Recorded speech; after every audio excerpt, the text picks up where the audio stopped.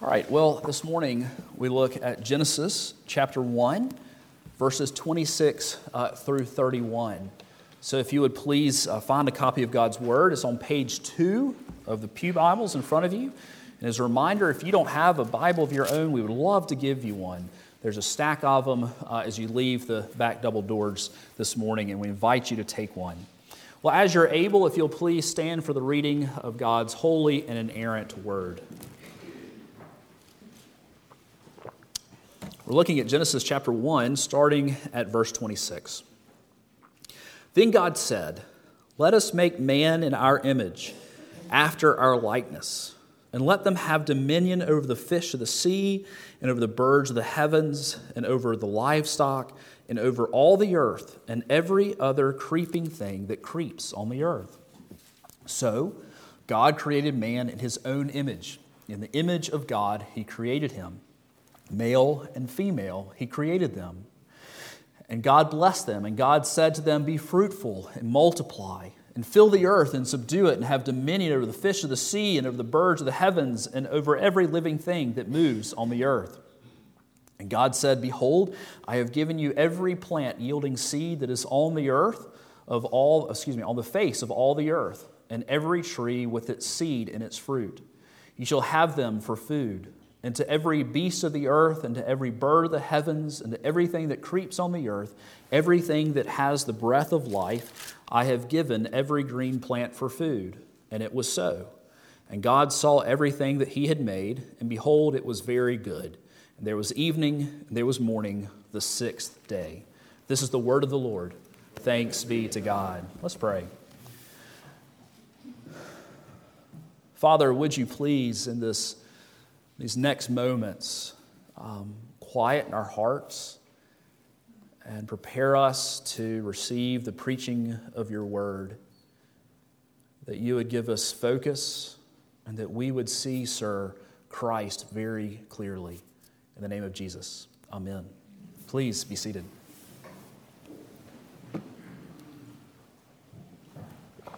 I put before you this morning two options. And these options have incredibly important implications.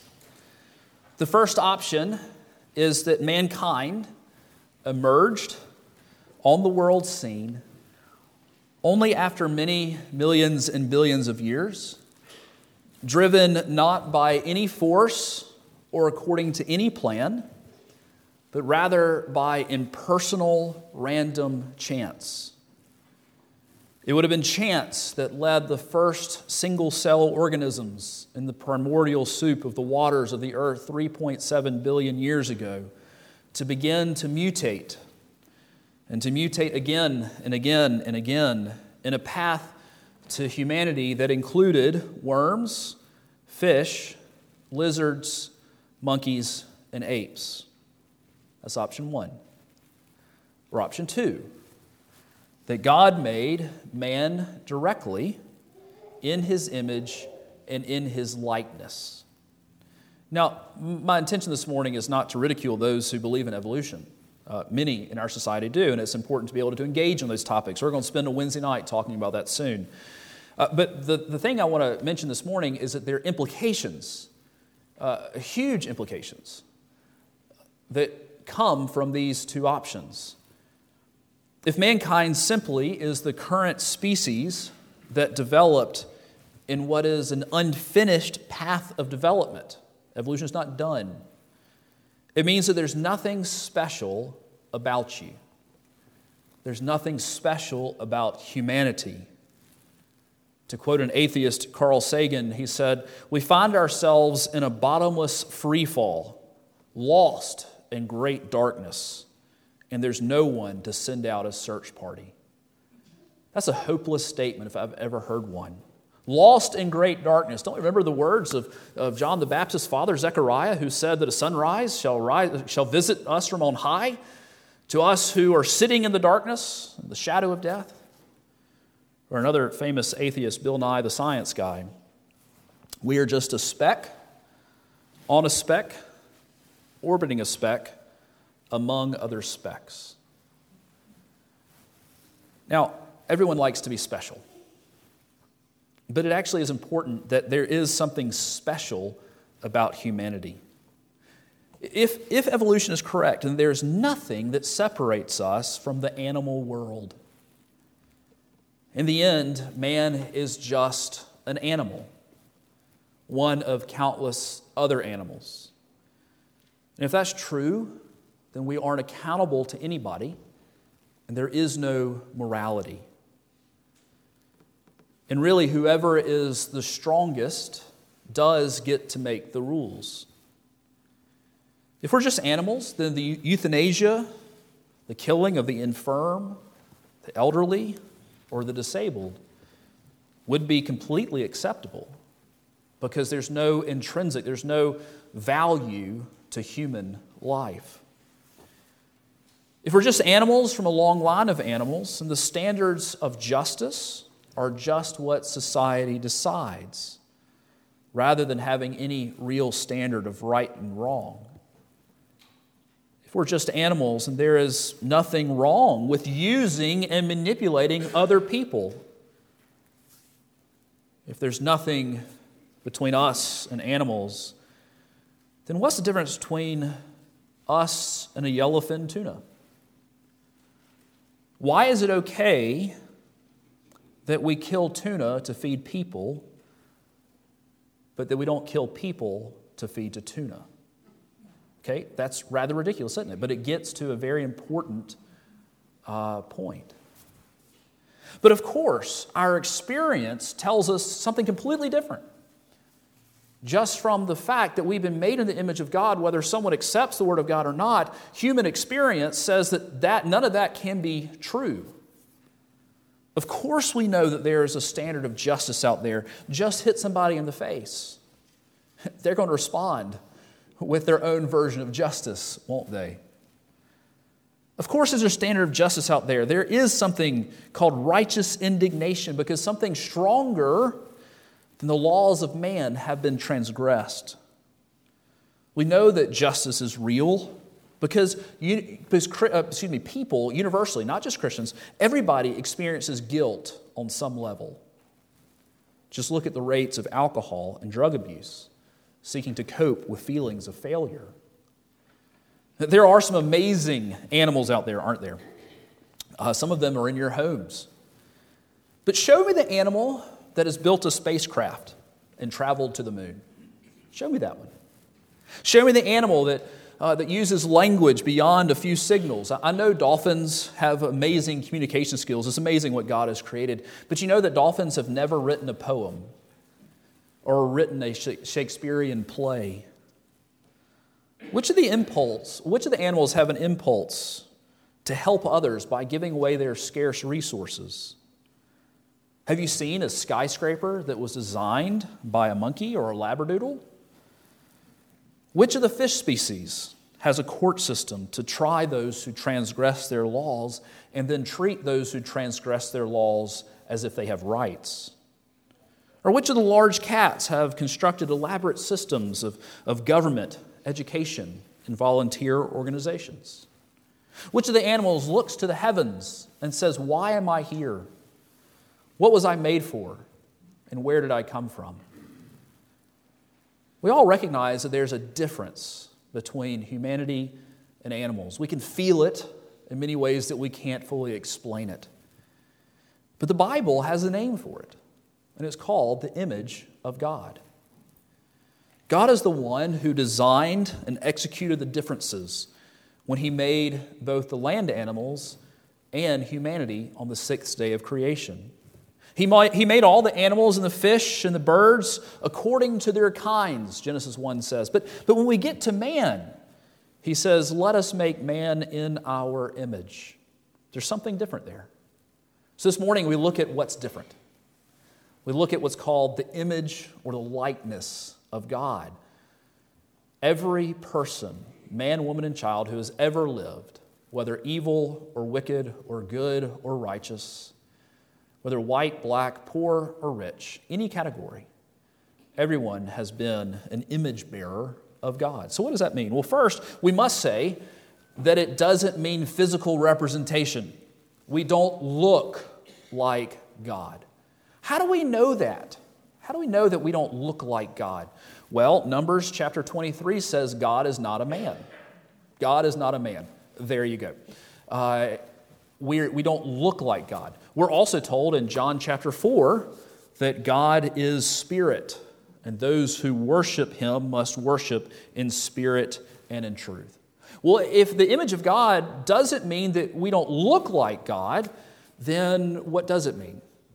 As one commentator put it very well, it means that God has made man to be a reflection of his spiritual nature. That man is a reflection of God's spiritual nature. He has given us certain attributes that he has not also given to the animals. These are called his communicable attributes, these attributes that we share with him. We are able to know things. We will live forever, either in heaven or hell. These are things that aren't given to animals. God has shared with us precious things and given us a task of ruling over his creation. He is king, and we are his royal governors. Historically, theologians have divided up or sought to explain what the image of God is in three different categories. The first is that we are persons. That we are persons. Or we might say in modern parlance, we're people. We're people. Now think about this. Who created us? Father, Son, and Holy Spirit. There is one God in three what? Help me out. Persons, right? The Father is distinct from the Son, and the Son is distinct from the Holy Spirit. Yet the Father is God, the Son is God, the Holy Spirit is God. I know that's tough to understand. You figure it out and come tell me how it works, please, right? We worship a triune God, Father, Son, and Holy Spirit. And the Father, Son, and Holy Spirit each are persons. And when he created us, he made us persons in ways that dogs are not people. And that apes are not people. Fish are not people. We may love them, but there's something different. Because we were made to have a personal relationship with God. And in order to have a personal relationship with a person, you must be, I know this is tough, a person. You must be a person in order to have a relationship with another person. So God has made us people. This, by the way, we can feel this. Whether or not it's hard to nail these things down. These are abstract thoughts. But this is why it is wrong to kill your family to feed to a tuna. But it's okay to kill a tuna to feed your family. That's why. Because tuna are not people. But people are people. God has given us the ability to know things. To know things about Him. You know, even the smartest animal in the world, apparently, is the orangutan. He cannot know the meaning of life, understand the complexities of gravity, and he doesn't care about either one of them. But that's not true when it comes to us. Aren't you curious about things? Isn't there an itch somewhere in you that wants to know things about certain things? This is what the Discovery Channel is all about. Right? Because we're curious about the world that is around us. And that's because we are made in the image of God. Well, second, we are moral creatures. Moral creatures. You know, yellowfin tuna, they may kill, but that's different than us killing, isn't it? Gerald Bray, a professor who actually preached my installation service here, he likes to say about this topic, if my dog bites you, that's a problem. If I bite you, that's a different thing altogether, isn't it? Right? Because we are moral creatures, and what we do matters and has eternal consequences. Where any other animal, it does not have eternal consequences because we alone will live for eternity. Part of being made in God's image is that God created Adam and Eve entirely righteous and holy. They were made like Him morally. Now, of course, that has been broken. But everybody has a sense of the divine. whether you're a believer or an unbeliever here, you know in the depths of your heart that there is a God. There may be many who repress that and say, no, that's not true. But let me tell you what Jesus said. Let me tell you about what the Word of God says in Romans chapter 2, talking about unbelievers.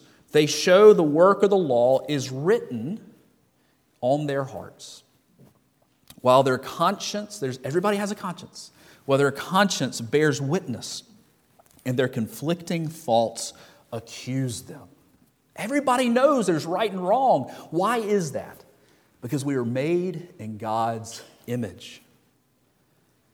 You know, we find a couple places in God's Word about why it's bad to sin against your neighbor. Have you ever thought about that? Why is it not okay if you're stronger than the other person, just do whatever you want? If you can get away with it, right? This is kind of how our world operates. If I get away with it, it's okay.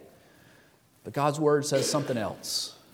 Genesis 9:6, after the flood, God says, whoever sheds the blood of man, by man shall his blood be shed. For God made man in his own image. That's why it's bad to kill people. Because God made everyone in the image of God. James 3:9, speaking of how we use our tongue and our speech, we read, with it we bless our Lord and Father, and with it we curse people who are made in the image of God. So being made in the image of God, first, we are persons. Second, we have morality. The third is that God created us spiritual beings. Spiritual beings. What does that mean? There's a difference between us and Fluffy, okay? There really is. And that we have souls. And we were made not just body, but also souls. We have spirits within us. Ecclesiastes 3:11 puts it this way: God has put eternity into man's heart. Even someone who says they don't believe in God knows inside them that there really is something after death, that there are eternal consequences for actions. Now here's the amazing thing. We can observe this. Which of our pets worships God? None of them do. They might bring God glory by being dog and cat or fish because they're doing what they were designed to do, but it is only people who get to worship God. Why? Because we are spiritual beings. And according to John chapter 4, if God is spirit, then we must worship Him in spirit and in truth. Now, here's the thing. When Adam and Eve sinned, things changed, didn't they? And so I ask you a question. Did mankind lose the image of God when Adam and Eve sinned? Let me answer for you. The answer is no. The answer is no. But it was marred. It was dulled. One commentator likens to this. He says it's kind of like a car windshield that's broken. Right? It's been smashed with a baseball bat. You can still see through it, but it no longer functions to its fullest abilities. But here's the good news. Because there's hope for marred bearers of God's image like you and me. Because one of the things that Jesus came to do was to restore and the renewal of creation and the renewal of His image bearers rather than their destruction. And how did He do this? The one who made humanity in His image, He became an image bearer. He was born as a man and became made in the image of God. Now that's, wow. God and man in Christ. The image giver and the image bearer, in order that He might restore us to how we were meant to be. When we read Romans 8:29, we read that we are predestined to be conformed to the image of God's Son. All right, so those are the theological things. Those are some tough topics. I understand this is one of those really hard texts to get your head around. What does this mean for everyday life, though? I would like to say that this has some of the most profound meaning in our cultural moment today, in which many other doctrines have less of a close connection. Notice when God created man in his image, look at verse 27 again. So God created man in his own image. In the image of God, he created him. Male and female, he created them. Why is it that the biblical ethic of sexuality and gender is true? One, that's what the Bible says. Two, it is part and parcel of how God made humanity. Within humanity, within the image of God, there is male and female. And when God makes a soul, he makes it a male soul or a female soul. And just as when we go against the operating instructions or the design of our appliances at home and there are problems, so too when we get the created order messed up, there are implications for our life. Second, it means that all human life has value. Isn't that good news? To sin, why is that? Because when we sin against someone, we're not just sinning against that person. We're sinning against someone who is bearing the image of their God. And therefore, to use our words in a harsh way, in a hurtful way, in a manipulative way, we are not just sinning against that person. Ultimately, all sin is against God. This is what makes the Holocaust so bad, right? That so many image bearers would be slaughtered. We can say same thing about abortion. We think about when we get the image of God messed up in our minds, when we think we're just animals, then we have atheistic dictators rise like Stalin, who didn't see life as valuable. And do you know how many people Stalin killed? We don't actually have a good count.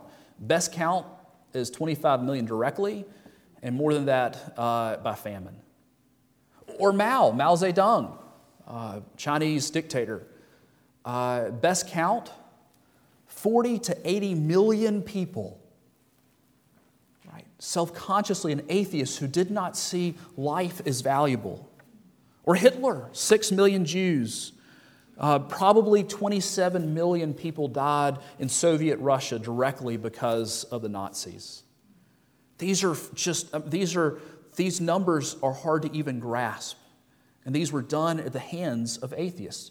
Yes, religious wars, there have been a lot of bad things in religious wars, right? The Crusades, mixed, right? There are political reasons too, but when the streets ran with blood in the First Crusade in Jerusalem with all the Muslims who were killed, that was not a good day, right? Not good.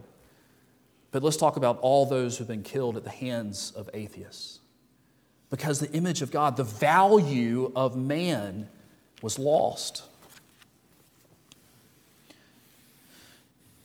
It also means that all people are equal. Now, those are close to each other, but there's a little bit of difference. What do I mean by that?